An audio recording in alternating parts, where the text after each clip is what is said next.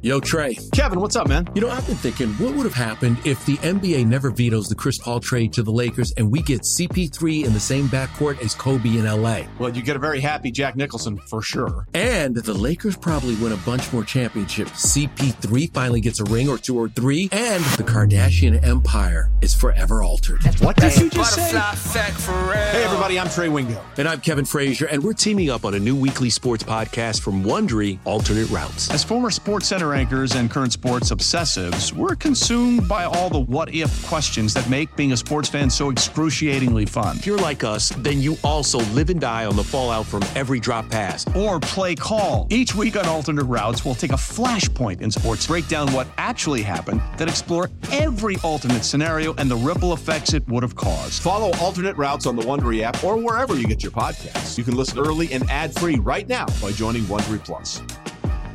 Let Tend Dental make your dream smile a reality. We offer a variety of top-rated treatments, including Invisalign aligners. And for a limited time, Tend is offering $750 off orthodontic treatments. Offer valid through January 31st, so don't wait. Visit hellotend.com/sale. That's hellotend.com/sale. And book your free consult today.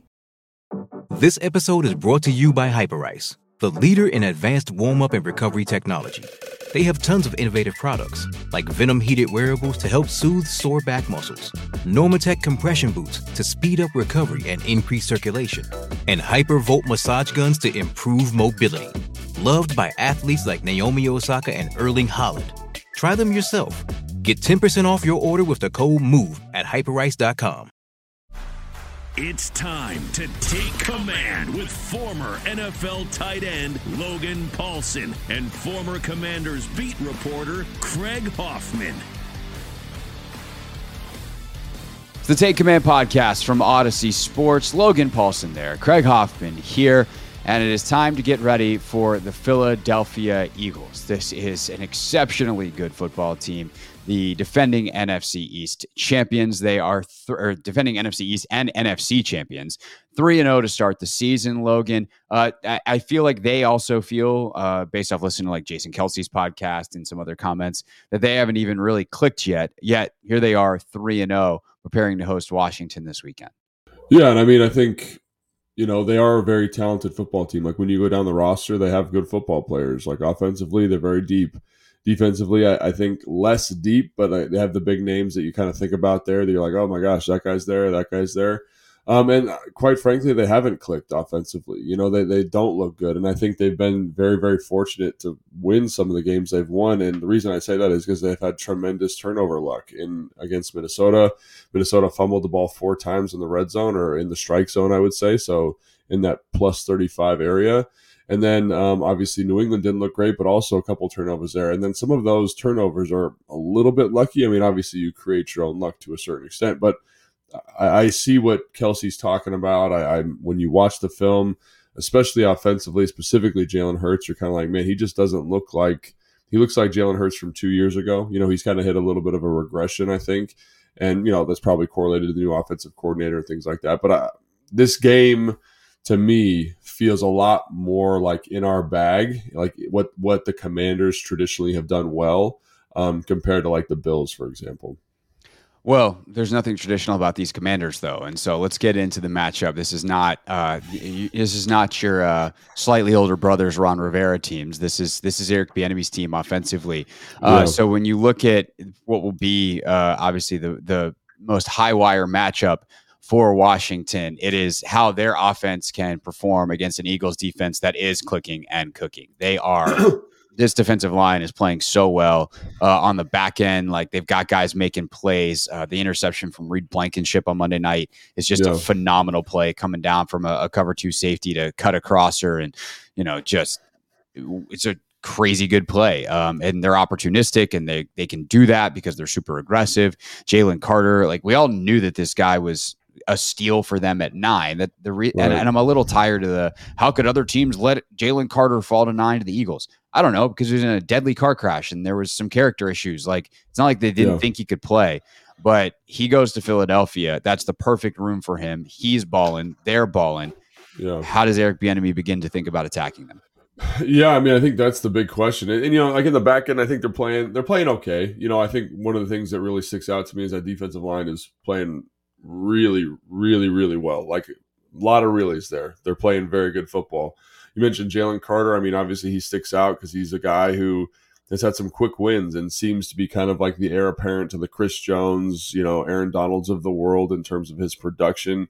He's got a great motor. He finishes plays, like a lot of stuff that I didn't expect from him, but he's just like a guy, like a football playing Johnny, man. He's got a good feel. He's got good athletic traits, and he makes guys look silly. Like if you watch the New England game, man, like it was like he was air. And I was like, this guy's a rookie and he's making these guards look like this.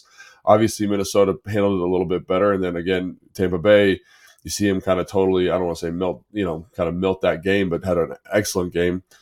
Jordan Davis has been playing awesome. Like he's been playing so well. He might be the most dominant player in their defense. You know, he's kind of that true nose, like on first, second down. I've seen him make some plays that are like literally jaw dropping, like literally like you don't see nose guards make those types of plays from an athletic movement standpoint and just the physical power that he's playing with. I mean, you see like kind of, I think the benefit of playing against a Jason Kelce every single day in practice and kind of how he's able to cultivate his game. Josh Sweat is one of those, like maybe the most underrated pass rusher in the NFL, a guy that just has great feel for rushes, a huge, like a plethora of moves. Obviously, Hassan Reddick is a beast. You know, been a little bit quiet this year through the first couple games, but you know, led the league in sacks last year. You got Brandon Graham, who looks like Brandon Graham, not playing as much. Fletcher Cox playing well right now with those other two young guys inside, and you know, Nolan Smith, who probably is the most quiet of that group, but again, a very athletic kind of freaky dude. And so I think anything EB does has to start and ends with how you handle that group. Because if you look at the back end of the defense, I think they're very similar to Washington's defense. And what I mean by that is like they went from like this Jonathan Gannon like kind of true cover three that mixed in some more aggressive stuff that very rarely pressured. And now it feels like they're almost like in a type of match almost every play, you know, like they want to be in a tighter coverage structure, and they're pretty good at passing stuff off, but there is space, right? Like that's one of the things about match, especially like I think Jack plays his match more like man. You know what I'm saying? Like it like if you're watching it, it feels more like man-to-man coverage. Mm-hmm. If you're watching their match, it feels more zony, and so guys will let guys run free and there's a little bit of space. But the problem is you can't get to some of that second level stuff. Like for example, in the Minnesota game, the whole first quarter, Minnesota couldn't do anything. They couldn't do a damn thing. They couldn't throw the ball. They couldn't run the ball. And it wasn't because the secondary was playing lights out. It was because the defensive line was just being so disruptive. So my thought is if you're EB, I look at the Minnesota game, what they did is like they were totally stymied. And then they started running all these keepers and misdirections and kind of getting the defensive line moving laterally, booting the quarterback out, moving the pocket. And I think there's an element of that here, you know, that you got to kind of think about. We can't be in 5-step drops, 3-step drops from the pocket in the gun from empty all the time, you know, and that's kind of been a trademark of this offense. And we talked about why they probably do that, you know, to help Sam see the matchups, help Sam see the space, like help him kind of identify throws he wants to make. I understand the value there, but I really think in this game specifically, you got to figure out a way to mitigate the effectiveness of that defensive line for Philly. Like number one priority, first thing on the list. So it's interesting because all spring and then all camp long, like we saw a lot of that stuff. Like we saw them working on moving the pocket. We saw them, you know, do some of the misdirection-y type of stuff. And it does feel like that's been not very present in the game so far. Sure. Like there's definitely been a couple of rollouts, you know, but you haven't really gotten, and I know like heavy play action isn't really in this offense, which also tracks because like a heavy run game, like they don't run a ton of, you know, outside zone, you know, these super wide plays, stretch, like they're not running that stuff with any kind of frequency that it would really, like if all of a sudden you're doing that and running play action off of it, defenses are gonna be like, we know what's coming. Like you're not fooling anybody. We can see your face behind the mask. So they're, and that way I think some of what they're doing pass run like matches and marries, but it's not very misdirection-y, if you will. Like you're not trying to really use the defense's aggression against them. The way this offense has done that traditionally is with the screen game, which has been very hit or miss through 3 games. You have the fantastic hits where everyone's raving about it. We did a Take 5 episode on it. Like, this is not a criticism of people talking about it because we were amongst the people. It's like, oh, well, they've got it now after the week 2 game against Denver. And then last week, they don't really run a ton of it. And the most memorable one is the one to Gibson where he fumbles. So I think it's, one, can you introduce some stuff that we haven't really seen yet this year within the scope of the offense, and like rollouts and things like that, sprint outs, keepers, like that is stuff that is definitely in this offense. And then can you get the screen game going a little bit and use some of the aggression that they have? And especially, I think if I'm Sean Desai, the Eagles defensive coordinator, and I see how Howell's handling pressure, I'm seeing if I can get home with 4, but I'm also going to send some pressures because I feel like I can get some sacks and, force him into turnovers. So how do you use that against the Eagles if you're EB, and is Sam ready to handle that kind of challenge? Hey, it's Greg Hoffman from Take Command. It's not just a podcast, it's the 25th hour of your day. Your weekly source for all things Commanders, right on time, your time. A list of household chores. Do them without missing a beat, and listen while you work. In the car, turn mundane drives into memorable moments. With podcasts, you can maximize productivity and minimize FOMO. We're on demand, so we fit perfectly into your schedule. Follow Take Command in the Odyssey app or wherever you get your podcasts. And we've talked about this a ton, and I think this is what it's going to take in this instance. Like you mentioned, the misdirection. Everyone always says we need to get to sprints, we need to get to rollouts, we need all this stuff. A sprint to me is when you're rolling to the strong side of the formation, like it's like when the quarterback catches a snap and runs right away. I don't love those for like high volume plays in an offense because it really like sections the field off in a gnarly way. Like you only get like about a third of the field to read. Right. And if it's not there right away, it's basically a dead play, which is fine because it's an easy throw. You move in the pocket.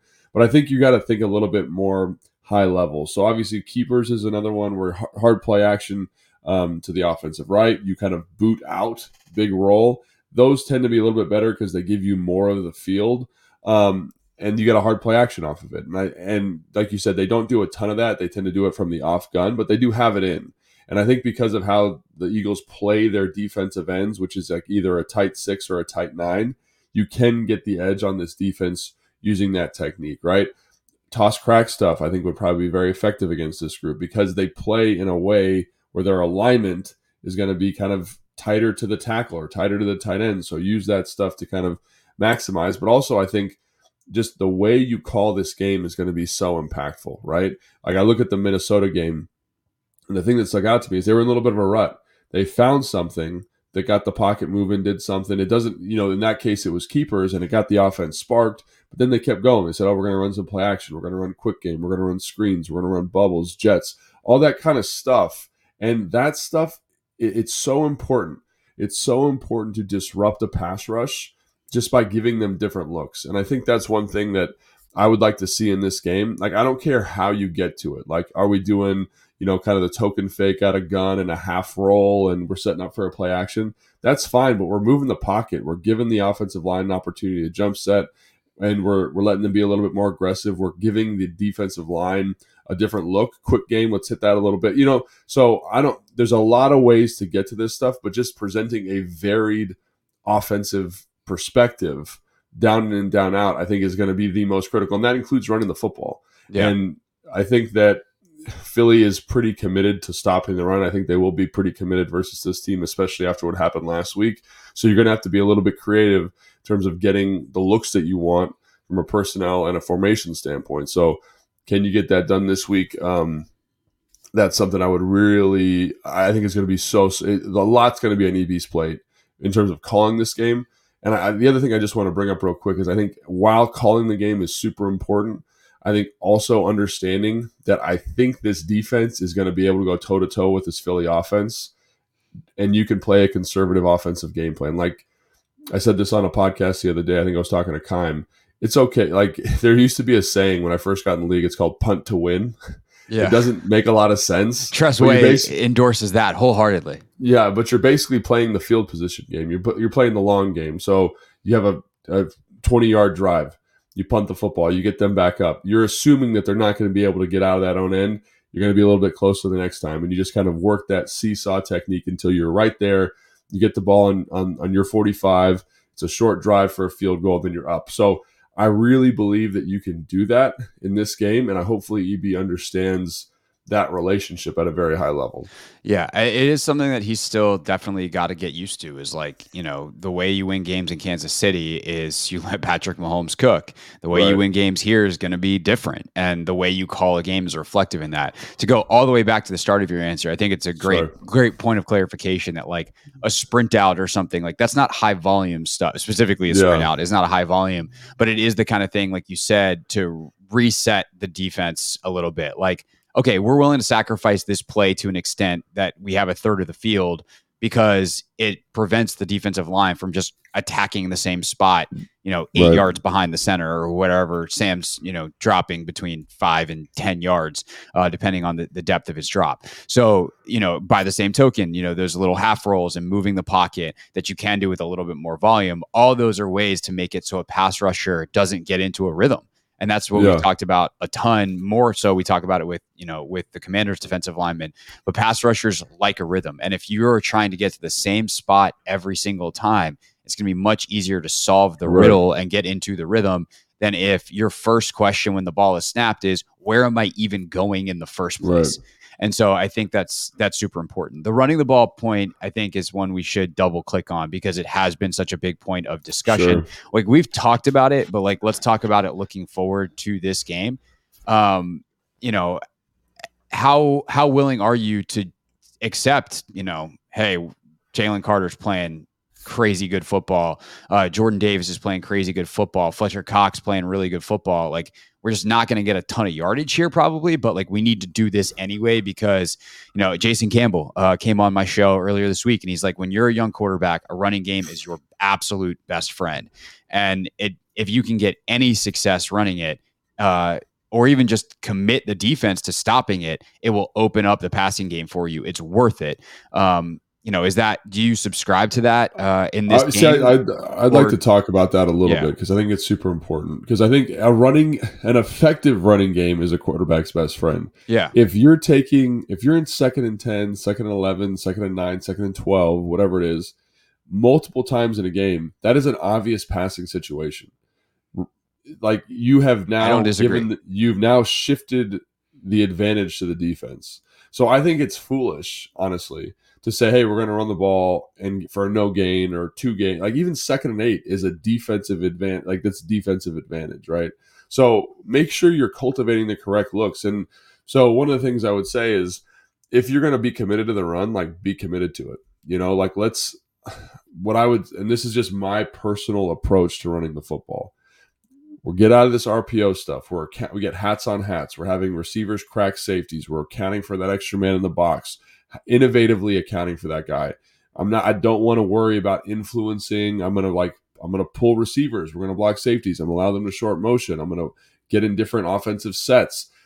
That's, if you want to do it, you got to bleed blood, sweat, and tears the run game. And there are teams that do it, but you can't be halfway with it. And I think a lot of teams in the NFL now are halfway with it. And that's not a criticism of anybody. It's just passing the ball is more effective, more efficient, and it's way easier. People say, what are you talking about? It's way easier. It's so hard to account for fronts now. Line stunts, pressures, extra guys in the box, different defensive personnel. Just getting runs targeted now is very challenging. You got to believe it. You got to own it. You got to want it. And it makes sense to me that teams who are good at running the football, like Atlanta, like they don't mess around. They're very clear in terms of their offensive identity. They rep the heck out of that stuff. And so to me, it feels very, very challenging for the coordinator to be like, hey man, we're just going to jump in and run the ball 30 times this game because like you haven't established that perspective offensively. So yes, I think it's important to run the football, right? But like we talked about in the game review in our last podcast, I also believe that you have to do it in a way that fits you offensively and into good looks. Now, you can cultivate those looks and you got to really work at it because I don't want to be banging my head against a brick wall because Jordan Davis, man, I'm not kidding. Like right now, he's the best nose guard in football. Through 3 games, he's the best nose guard in football. He is going to cause problems. Fletcher Cox, it may be a Hall of Famer. He's in there. He's seen everything. He's done everything. It's not going to be easy sledding. You've got to kind of find good opportunities to get that done. So I think, yes, a good running game is very helpful for the quarterback, but it's got to be effective. And how do you make sure that it's consistently effective would be my thing. And yes, oftentimes you have to be committed to it. But that's the crux of my concern when I hear people say that. It's not just running to run it. It's got to be an effective solution, because if it's not effective, it stresses the quarterback and the offense out more. Yeah, I think it's extremely well said. And I don't disagree with any of it. So my like continuance of that conversation, it's not a rebuttal. It's not anything, just to be perfectly clear, is what are the people that are saying run the football trying to accomplish? And then how do you accomplish it without running the football like they want you to run the football, because it's actually not going to accomplish the goals that they are setting out to claim, right? What they're trying to do is make the quarterback's job easier. What they're trying to do is affect specifically second level defenders, and to an extent third level defenders, so that you can open up shots down the field and you can open up that intermediate passing area where the linebackers have stepped up a little bit. They're trying to stop the run. They're prepared for it. And you have bigger windows on your high crosses, your digs, your deeper curls from your inside receivers, things like that.